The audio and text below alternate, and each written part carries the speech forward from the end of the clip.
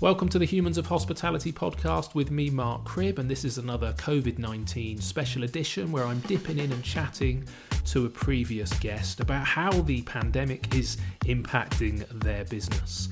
And today we're chatting to Andrew Stembridge from Iconic Luxury Hotels, one of which is the very beautiful Chewton Glen, where Andrew was based, not quite alone, but certainly very quiet when we recorded this conversation. And it's worth noting a couple of things. One is the audio is a little bit echoey where we were recording remotely, but it gets better after the first couple of minutes, and also dated slightly in the fact that Boris Johnson was in hospital when we were having this conversation, and I'm pleased to say that he is now out, but it was only a few days ago, so everything is still very much relevant. Interesting to hear from Andrew about the sort of initial implications of the pandemic, particularly when a lot of people were booking some of their country residents, like the Chewton Glen, to escape the city, and they were getting maybe 4 to 6 weeks kind of bookings from people, and whether they were going to be able to survive the crisis through such a solution. But obviously not long after that they got closed down completely. We chat a little bit about some of the implications of running big sort of stately home hotels, such as, you know, running water and maintaining the grounds, and some of the complexities about how do you actually shut down these big buildings that really never sit empty. The challenge of all of a sudden your PDQ machines processing refunds instead of receipts. We chat about how maybe we come out of this, and will there be a domestic tourism bounce, and also some novel ideas about how they're keeping in touch with over 800 of their furloughed teams through social media, and even Andrew getting a haircut. Okay, I very much hope you enjoy the conversation. If you can, please support us at patreon.com/humans of hospitality. That's where you can help keep this podcast on the air, since I used to pay for it through my bar and restaurant business down in Bournemouth, which is all closed, so I would appreciate your support even more than ever. Okay, enjoy the chat. Andrew Stembridge, thank you so much for joining me on the podcast. For those who didn't listen yet to our last chat, you're from Iconic Luxury Hotel Group. Can you just explain a little bit for people who they are and what your role is, please? Yeah, so I, as you say, Andrew Stembridge, Iconic Luxury Hotels. I'm the executive director, and that comprises of 4, well, I was going to say open hotels, but they're currently closed. So that's Chewton Glen, Cliveden House, the Ligon Arms, and then 11 Cadogan Gardens in London, in Chelsea. And then we've got a new property which was due to open in September of this year, but suspect delayed now, called the Mayfair Townhouse. So, quite a sort of eclectic mix of properties, but all very smart addresses.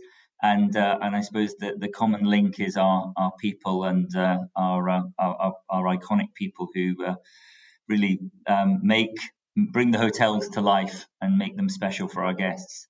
Yeah, they are incredible venues. Are you at one of them at the moment, Andrew? Or? Yeah, I am. I'm at Chewton Glen, so I'm part of a skeleton team, and we, for more than just insurance requirements, we have to keep a presence in the hotels. And as I'm live local to Chewton Glen, I sort of volunteered to be part of the team coming into the hotel, and really just keeping things running, and keeping checking on everything that needs to be checked on, and answering the phone as well.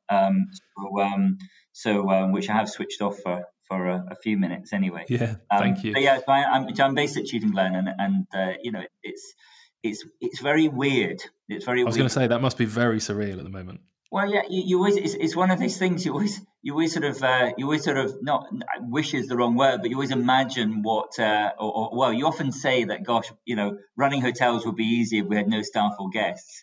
And actually, that isn't the case. It's surprising how much there is still to, even in the absence of guests, it's surprising how much there is still to do, and the problems still arise. And of course, we still, even though we've furloughed the vast majority of our team, we're still, but they're still our team. They're still employed, and that obviously there's a duty there for us.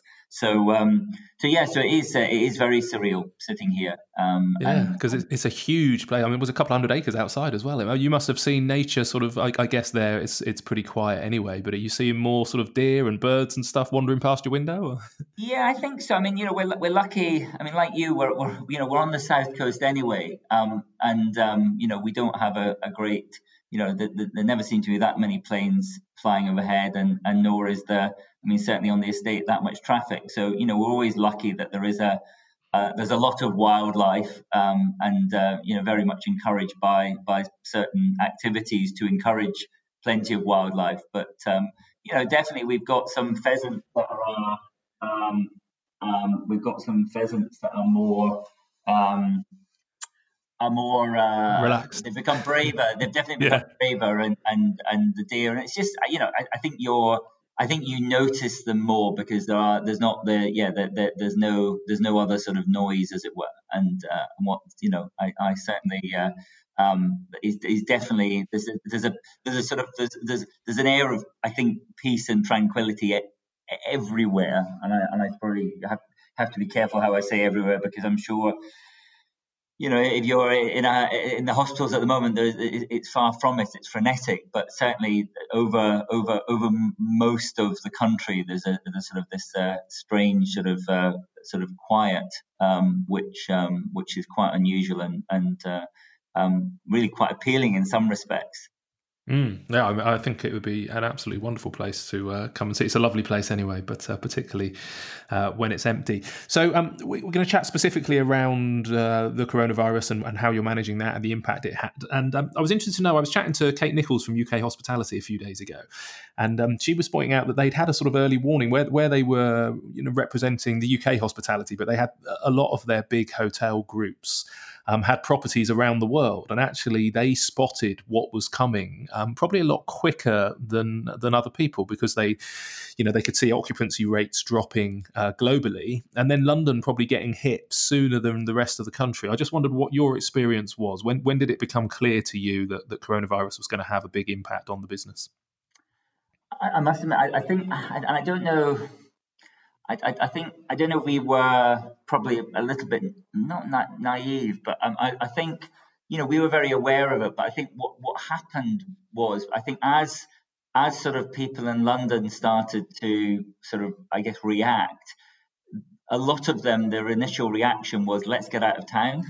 So we actually saw almost a business pick up immediately because of it, because people were sort of desperate to. I think there was a combination of people thinking there might be a lockdown, in which case they wanted to go and do something. They wanted to eat out. It was amazing how people suddenly started sort of almost drinking more expensive wine and champagne all of a sudden. And also people wanting to escape. So we had some people booking tree houses for 30 nights and people booking spring cottage at Clifton for 6 weeks and things like that. So we had those types of inquiries, which we thought, oh well, maybe there'll be an opportunity here for us to carry on. And I think where we were, I'd say, I mean, possibly naive, and was that actually we really thought we're gonna be able to carry on and stay open through this. And that we would, clearly we knew there was going to be an effect and an impact, and we knew that business, international travel was going to be affected, corporate travel was going to be affected. So we'd already put a plan in place. We'd already agreed with our entire team that all of us were going to take a 50% sort of reduction in salaries, and obviously for some people that would be a 50% reduction in their working time, and obviously probably for some people in management that was just a cut, and just one of those sacrifices that one makes. But anyway, as I say, then very quickly after we'd sort of made that sort of decision and agreed with the team that was going to happen, and they were great. They were very happy that with those decisions. And then by, I think that was probably on the Thursday or Friday, and then by the Monday night, the decision that hotels were going to have to close was made by the government. So and that obviously that, and then we had to cancel lots of bookings, and that was very hard for people. And actually, even with the government announcements, people were quite surprised that we were phoning them and saying, "You can't come. I'm really sorry."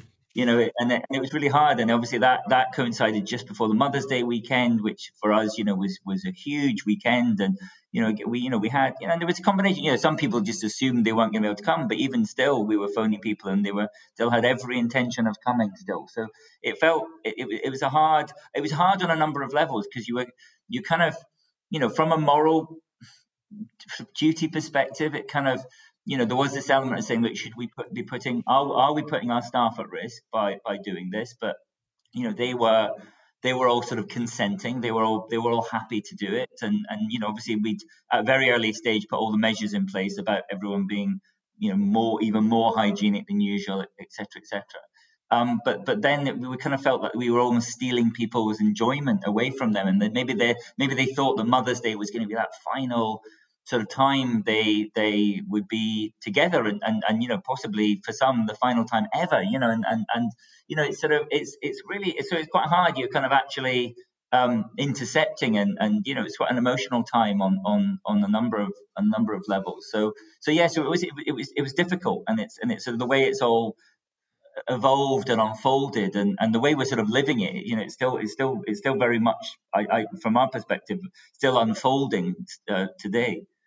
Yeah, I think you're right. That moral kind of dilemma, I don't think we're used to that in hospitality. We're such a business which is all about connecting people, and anniversaries and Mother's Day and birthdays and all that kind of stuff. We live in a very positive environment and positive world, and only normally do things to make other human beings happy. And I shared that sort of conundrum, I suppose, as each day the advice was changing, and the speed that we were having to make decisions and then change those decisions. Yeah. But this moral backdrop to it all was unusual. So for us, we over the first weekend we kept the takeaway open on the seafront as well.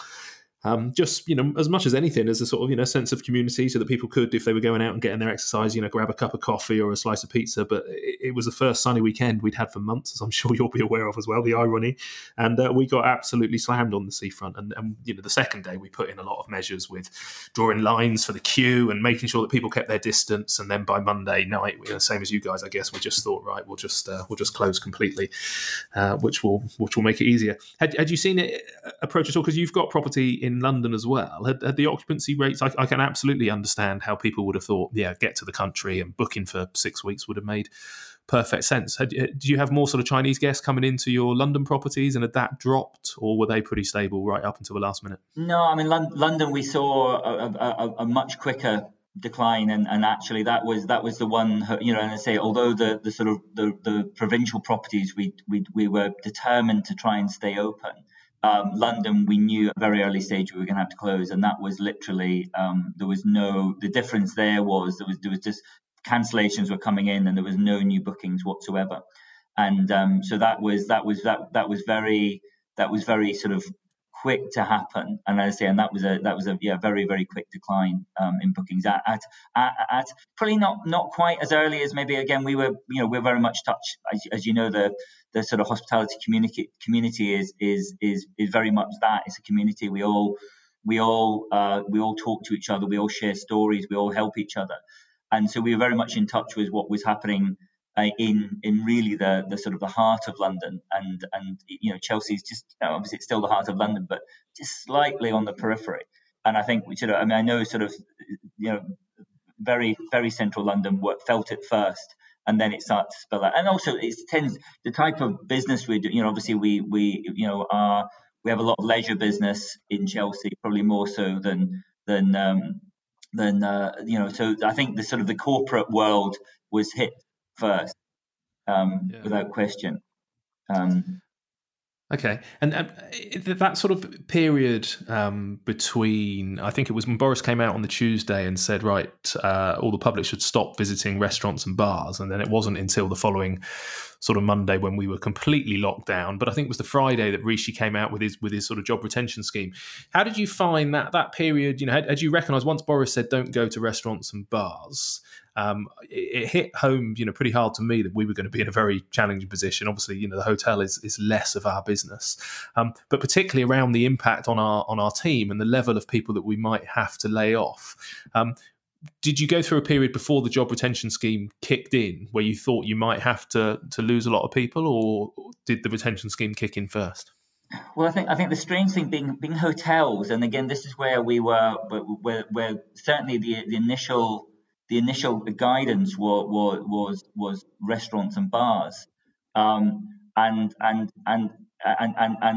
it actually it didn't cover, and it was only the week after that it actually was specific about even hotel restaurants. So there was a period of time where we actually operated for a couple of days where we were taking no non-residents, but we were actually feeding the people staying in the hotel. And we'd applied, we moved the tables wider apart.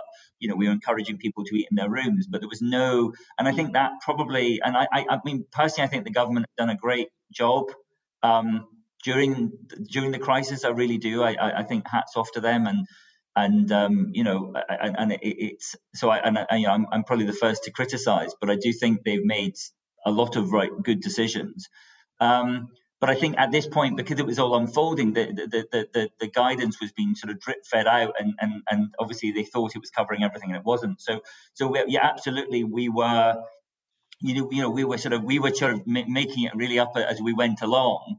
And as I say, so we were for a while operating, or for a couple of days operating, as I say, still feeding people, because that seemed to be okay to do it. And that's where we came up with this decision that we said to the whole team, look, we think we can keep everyone on, but if everyone drops down to 50%, and we basically were modeling heavily reduced occupancies, but if everyone went down to 50% salary, then we thought we could actually just about break even on that, or actually just run a sort of a relatively small loss in comparison, and that was based on us still obviously having business coming in the door. So, but it's amazing. I mean, the team are great, because they were all like, yeah, we're as long as we can keep our jobs, then we'll do anything, we'll do all that it takes. And you've got some people who will say, look, I'm happy to take some unpaid leave because their circumstances allowed them to do that.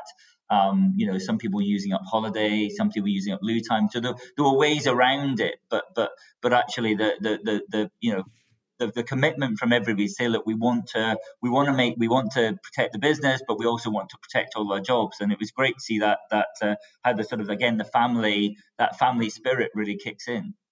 Yeah, no, we'd done the same actually. We'd asked our team, certainly the sort of salary team, could they just go off and work out what they needed to live on? If they delayed their mortgages, if they cut everything they could, come back with a number, and the number pretty much was about 40%. That they could cope with. They could cope with a 40% pay cut, and that was our plan. And then it became clear that even that was going to be challenging. And the retention scheme coming at 80%, felt by then that felt like a pay rise for them all. So they absolutely. they were really pleased. Yeah. How many people do you employ across the group, and how many have now been furloughed then?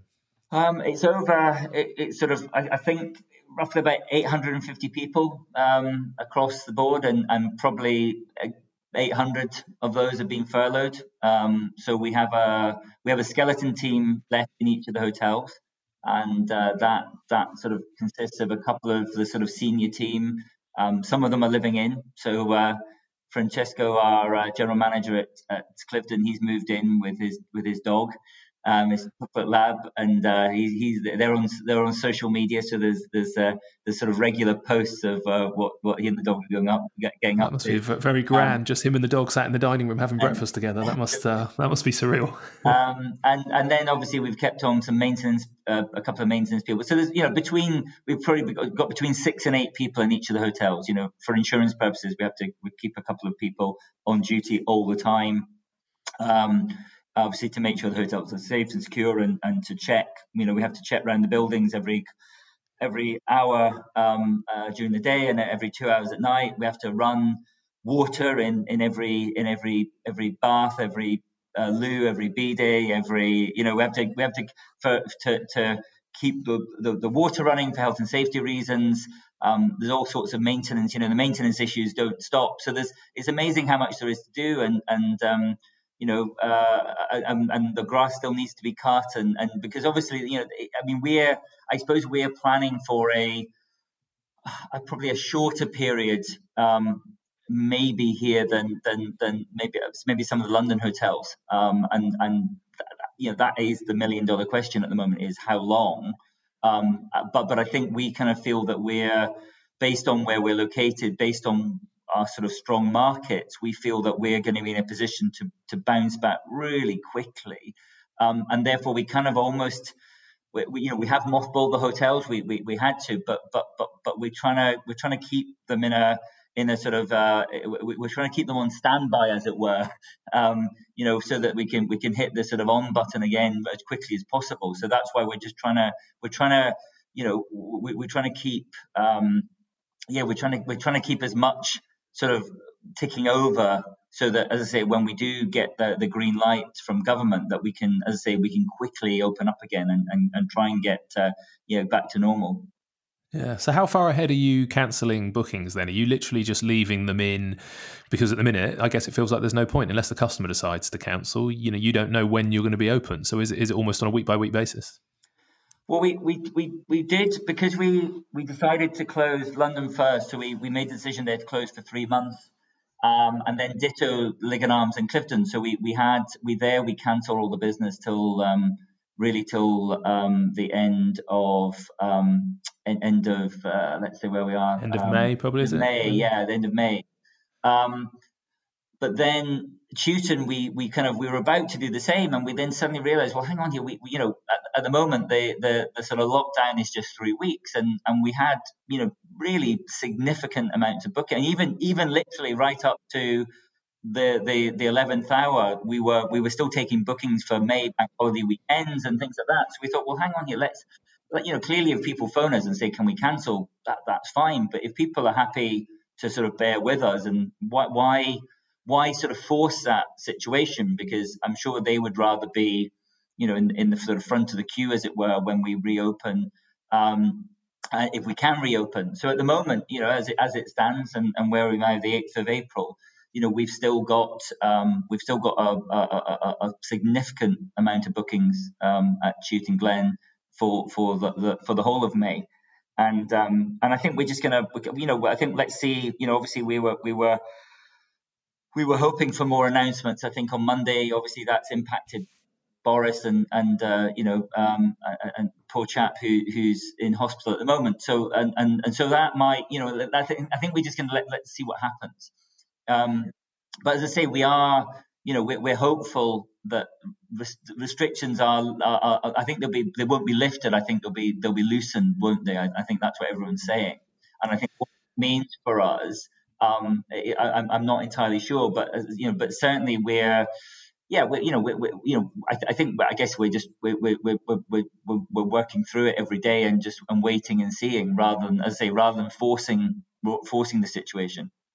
Yeah, there's been a lot of talk over the sort of the travel side, I suppose, of the business, maybe more than the hotel side, but around people who paid up front and deposits and all that kind of stuff, and whether people can just be given credits rather than being refunded. Are you finding that most people are quite happy to wait and leave the money in the system, or has there been any sort of cash flow challenges of needing to refund a lot of people at the same time? Yeah, we relaxed all our cancellation policies. So, we had a number of, our cancellation policies for individual guests are very different from, say, a group booking or an event or something. So, obviously, ordinarily a normal leisure booking would be a 48-hour cancellation, whereas a larger, exclusive use booking or a big event booking would be much longer term. So, we've been very relaxed about the whole thing and being fair. As far as people who've paid deposits, we've actually said, look, it's your choice. If you want us to rebook dates now, we will. So some people have said, yeah, push it back till July, August, September. So we've done that with a lot of people. Other people have said, look, just hold our deposit, because we will, as soon as we can, we're going to rebook. And then other people have said, look, we really, we need the money back, or we feel more comfortable having our money back, and we've had to refund that. So, that's been quite not a complicated process, but time consuming. Interesting sort of challenge in that our credit card company aren't used to. They're used to most 99% of transactions going in one direction, not the other. That's caused us. There's been a big black hole of repayments we've made, which haven't quite found their way to their rightful owners yet. But we're working through that. But as I say, through no fault of our own at our end. But say we're I think people, yes, cash flow is an issue. It's an issue for everybody. We're still paying those 800 people ahead of being able to reclaim anything back. So we do have to be careful. But again, we're a well-established business, and we don't probably have I do feel there's a lot of business owners, but especially I think restaurateurs were having a difficult time already. It was already quite tight, and so I feel sorry for restaurateurs. But certainly, we are having to keep an eye on cash flow, and that's what we're spending a lot of time every day managing, because everyone's in the same boat. We've got travel agents who've booked business with us, and they have commission payments. We're having to look after them. We're obviously trying to protect all our suppliers as well. So but actually we've found that everyone's been really communicative and really understanding as well. I think people have been very very flexible, and I think everyone realizes that we all need each other after this, and therefore actually we can't afford for anyone to go out of business because of this. So actually we are, so I think everyone's worked really well together, and I think that's really, really positive. Yeah, I'm sure it must be different, I guess, at your sort of scale and level of investment. You must be secure, definitely in my sector, the restaurateurs. But I think if I just look sort of wider than just on a personal level, the timings of this, as we came out of a very tough winter, lots of storms hitting the country, but certainly hitting the coastline down here in the southwest. So many hospitality businesses and hotels hang on for dear life over the winter and then make all of their cash over the summer to get through next winter. Although we don't know the answer to this question of reopening, I think we're all presuming that it's more likely to be sort of June, July time than before that. Do you think there's an inevitability that a lot of the hospitality sector in those sort of tourism towns will end up folding off the back of what's been a challenging couple of years anyway? I'm sure. Sadly, I think it probably is inevitable, and I think because I suspect but know that some were already on the brink anyway, and we'd already seen some of the sort of the high street restaurant chains really struggling or folding already. So I think it is inevitable, sadly. I do think we will be really lucky in sort of out of towns in the UK, because I think people aren't going to, whether they're able to or not, I think they're going to, when we come out of it, there's so much pent up demand for people to get away, and whether it's celebrations they won't be able to have, or just generally getting together with friends and family, and so I think people will be very, very quick and I know there are concerns about people that maybe are affected financially and therefore won't have the funds, but I think on the whole, people will be desperate to go and eat and drink and support their local restaurants and bars and hotels. And so I think it will bounce back quickly if people can survive. And I do think the government have, I know there's some criticism about not enough and not soon enough, but I do think I think in terms of the scale of the problem, I think they have done a lot, and I think it will enable a lot of restaurants to survive. And I think if they can, again, if they've, like you, got teams who are, they want to, I think everyone's, I think the difference is on this occasion that people need to make it work. They haven't really got anywhere else to go, and therefore everyone has to sort of support.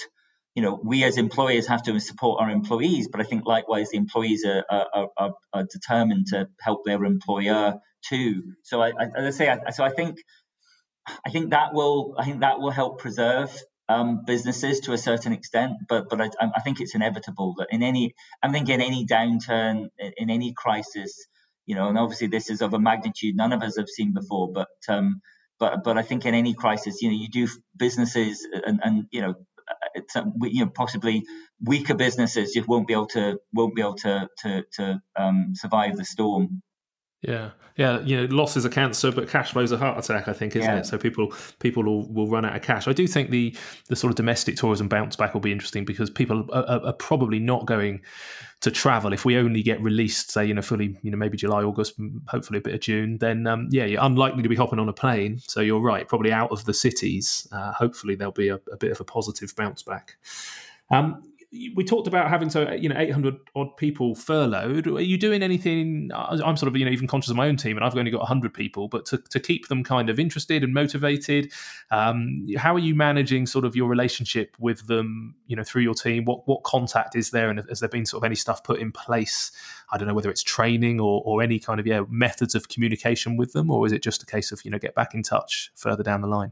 Yeah, no, we're very much we want to keep the team engaged, and I think it's really important to us. And actually, I mean, you imagine a lot of our team, they're a long way from home. We have a good number of overseas workers working for us, and we're their family. So it's really important, and we're checking up on them and making sure that they, and some of them it's not. Yeah, it's quite daunting. So so we have been, those individuals particularly, we've been sort of reaching out to them on a one-to-one basis. We still have an HR team in place. We still have general managers, and they are keeping touch. We've set up a great a Facebook page, a closed group for everybody, and it's called In This Together. And it's just, as I say, it's just for sharing stories. And we only launched it last week, and it's really sort of gathering momentum. And it's great. It's what people are doing at home. It's what's going on in the hotels. I put my son. My son, 16-year-old son, we bought some clippers, so he clipped my hair over the weekend. So we posted that as a video, and which got caused a lot of amusement. And that's the leap of faith of handing your 16-year-old son a pair of shearers, and so things like that. And that's probably been the best thing we've done. We are doing training, so we've got we already have a sort of online training portal anyway, and that's even under the furlough scheme, that's perfectly acceptable for people to be doing training. So some of it is stuff that people didn't maybe normally have time for, and some of it's just extracurricular stuff. Some of it's new skills. And we've encouraged our team to do charitable work and do things in the community as well. And we're hearing about that. We haven't been able to support the NHS with rooms. Really, geographically, none of the hotels work particularly well for that. But certainly, we've encouraged our team members who aren't working at the moment to do what they can, and we've got some great stories of how they are, as I say, volunteering in all sorts of ways, or just helping their local community, or helping people in need. So yes, there's some really good stories floating around, and I think it's really important that we keep that the family spirit of Iconic running through this. And I think so far it seems everyone seems to be fairly positive, and touch wood, at the moment nobody yet seems to have been touched directly by the virus, and I'm sure it's only a matter of time before we do. But as I say, at the moment, thank God, everyone seems to be safe and well, which is great. That's good. Who's orchestrating the sort of Facebook page and stuff like that? Is that your HR team, or is it the GMs, or? Well, we've got. I suppose I instigated it. We've still got a lady. We've still got Lucy doing our marketing. So again, we felt that it was really important that we, throughout the crisis, we kept in touch with our guests generally. So first and foremost, her role was to make sure we're updating our website, making sure that the sort of newsletters and things that were already in the pipeline, that they get finished and written, making sure that we're pushing out good content on social media, because there's a vast, I guess the vast majority of the country have more time on their hands at the moment. They're at home and they're looking, and again, we're getting some really great feedback on what we're posting. We have we've changed the what we're sending out to be just more based around the stories that are happening now. So rather than about the usual sort of offers and packages and that sort of thing, it's very much about what we're all up to. So some of the content similar to that on our Facebook page.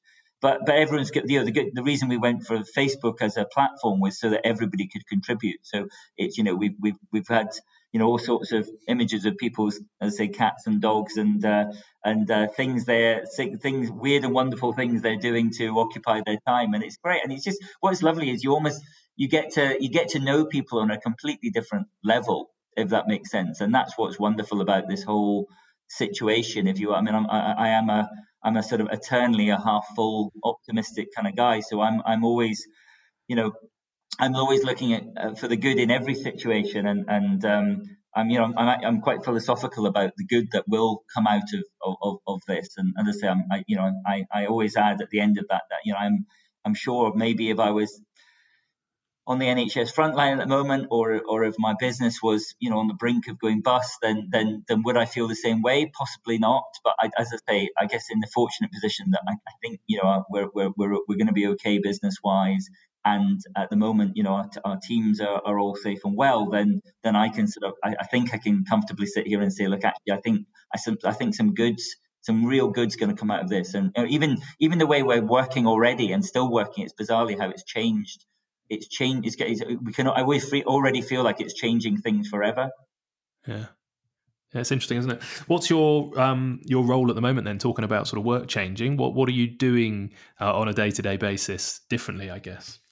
Yeah, well, I suppose I guess a lot of it is we've always been quite fortunate in that our businesses have been successful and continue to be successful. So we've never really had to worry about cash flow. So managing cash flow with our finance team is very much a daily task, and obviously working with the banks and trying to reforecast. I mean, forecasting is always a bit of a dark art at the best of times, but trying to forecast for the year end at this point in time is stretching sort of everyone's stretching the old grey matter. As we just touched on, you keep in touch with the teams and making sure that the people that aren't in the business, that we're in touch with them, but also the people that are. We have people, say we've got skeleton teams in the hotels. We've got a few people working from home at the moment in terms of our commercial team, as I just mentioned, Lucy in marketing. So we're making sure we're keeping in touch with them, and we're doing team Microsoft team meetings. So we're bizarrely, instead of sending people emails all the time, we're just hopping on our computers and having face-to-face meetings with people, which is far more productive. And as I say, that will, moving forward, that will be absolutely the way forward. I think it's going to change the way we work.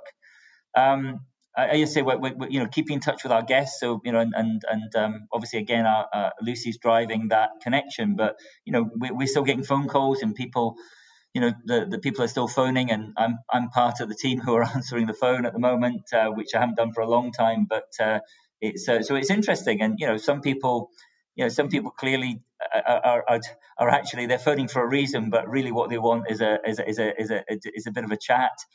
Other people are, they're wondering why their refund hasn't come in yet, and we have to sort of do that. But there's the sort of volume of activity still going on, and as I say, people, even through all of this, people are still booking future stays and events, and so that's all going on. But I suppose the most thing is planning for the reopening, and I think it's already we're thinking, right, what does reopening look like? What team do we need in place? How do we bring people back on board? What needs to happen?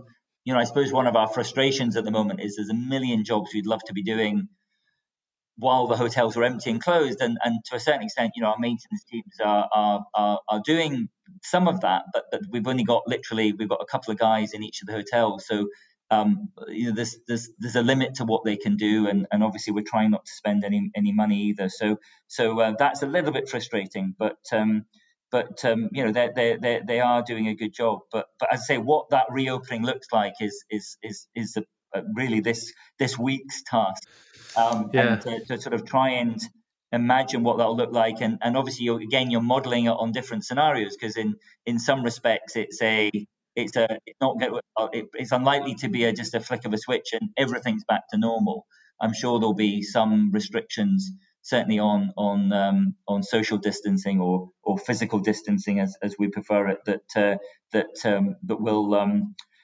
will impact initially. But as I say, so that is the main focus, and also thinking about what we can do, what things we need to do differently when we reopen. I think there's I think there's we've seen opportunities, and we spotted some of it's just creative stuff, some of it's efficiencies, as I say, some of it's down to the way we work and meet and communicate. So I think it's really important that I've got various lists on my desk, and we're making sure that we actually those become a reality. And I think it's really important that we use this to our advantage to come out of it and be different and be better and be stronger. Yeah. Well, you sound like you're as busy as me. I don't think I've ever been busier, which is disappointing in some ways, because I want to make sure that I spend some time with my family and the kids, because they're going to remember this. But yeah, a lot of work going on for us at the moment, trying to work out how we reopen, what that looks like, when it might be. Obviously, we have a small hotel, but we're predominantly restaurants. And I'm thinking that in the same way the hospitality sector got hit really quickly and really hard in this, I think we're going to be in many ways the last to come out of it from a busy bar and restaurant perspective, because it doesn't feel like we'll just be able to go back to packing the bars, and on the beachfront in the summer we would normally be sort of 6 deep at the bar, people buying cocktails. So trying to do a cash flow forecast and then going to the bank for some support, as you say, it's a dark art, and I'm going on to a call on exactly that very shortly. You've mentioned the government support very positively, and we've had things like the sort of forfeiture moratorium around rents. We've had the furlough scheme, business rates. We've had loans. You're very well connected in the industry. I'm sure you're having lots of conversations. Is there anything else that's jumped out that you think they could be doing to support? I don't really think there is, to be honest with you, at this point in time. And I think the challenge will be the how long bit, and I think that transition when furlough. I think that the interesting part, or the difficult part, will be when furlough expires, and then that transition to opening, and whether there'll be the sort of build up to opening will begin before furlough stops. I'm not sure, and I think that's the bit which is really going to sort of, I guess, could be the final straw for businesses, if there's a lag between furlough finishing and their business actually picking up to an extent where they can actually start supporting the staff again. And I think that's going to be the point of time where people, maybe there are going to be some redundancies, or some of the stuff that's been, I suppose the scheme was designed to prevent happening in the first place. So I think that's probably the bit that needs to be masterminded. But I know you interviewed Kate, and I think Kate Nichols at UK Hospitality has been amazing, and really, we get daily briefings from them. They've done some great webinars, and I think our industry unusually has benefited, probably as well as it should, if not more than most, because of Kate's work, and I think they were very quick to react and were very proactive, and I do think we're very grateful for what they've done. And then I also, when I saw you also interviewed Mark Lewis as well, and Hospitality Action is a charity very close to our hearts. We support it. We've done various activity and cycles and all sorts of things to help generate funds for them. And we also we subscribe to their EAP, their employee scheme.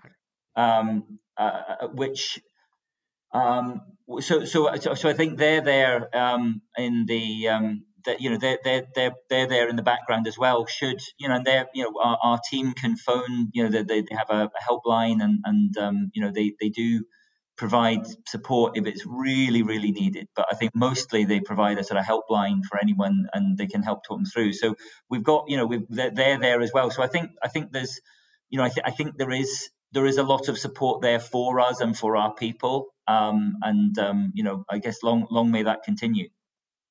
Yeah, I think you're absolutely right. I think that point of coming out, I think there's an inevitability that we're not going to come out again, probably even more so in the restaurant area, but then you'll be the same for sort of conferences, and your restaurant's obviously open to the public. And yeah, although the hotels may bounce back quicker, I think that's going to be a challenge, and therefore we're not going to need, the teams that we'd furloughed, we were coming into the summer, so we'd recruited, we were sort of maxed out team wise, training wise, ready for the summer. And if we open into a different world, we're not going to be able to afford to employ all of those people instantaneously. So I don't think you can sort of switch the furlough switch off instantaneously if the objective is to try and retain all those people. Mitch Thompson and I had a big chat about that on the podcast as well, because he's had people that he's worked for him for so many years that he's trained, and he really wants to keep and not to lose them, and knows the business can get back, but it's not going to be instantaneous. It's going to take some time. So if there can be some support to do that, that's got to be a help to get the economy back on its legs quicker, I guess. Well, look, I'm sort of conscious of time, Andrew. So thank you for joining me on this. It's fascinating to hear what's going on behind the scenes and how you're coping, and great to hear that you're still optimistic and positive. Are you still getting out and doing your runs and keeping your sort of personal sanity whilst all this chaos is going on around you? Yeah, actually, probably even more than usual. Actually, I mean, again, one of the benefits of what's happening is I'm not. Ordinarily, I sort of travel all over the country, and that does often get in the way of exercise, and so I have more of a routine, and so I'm running every morning at the moment, and definitely feeling better for that. And as we've discussed before, that is that is my sanity, so I absolutely, and the good thing about going at 6 o'clock in the morning when I do, there's almost no one else out at that time, so I can do it, do so without feeling guilty. Nice. Is that straight into the forest or into the coast, or? Yeah, just around the coast. So as I said, I live in Leamington, so I go around the seawall, and I take my dog with me there. So we're enjoying that, and as I say, feeling the benefits of that, and again, long may that continue. But we definitely do want to get back to normal as soon as possible. I think it will be hopefully not too long.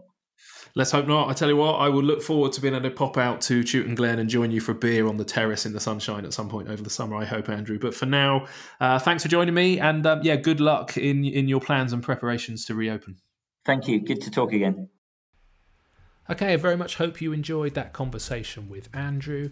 I think Andrew is a very sort of calm and rational human being, and interesting just to hear about the implications on a larger business with the big hotels rather than just the restaurant groups. And hopefully, as Andrew says, they can come out the other side of this a little bit earlier. They've got plenty of space.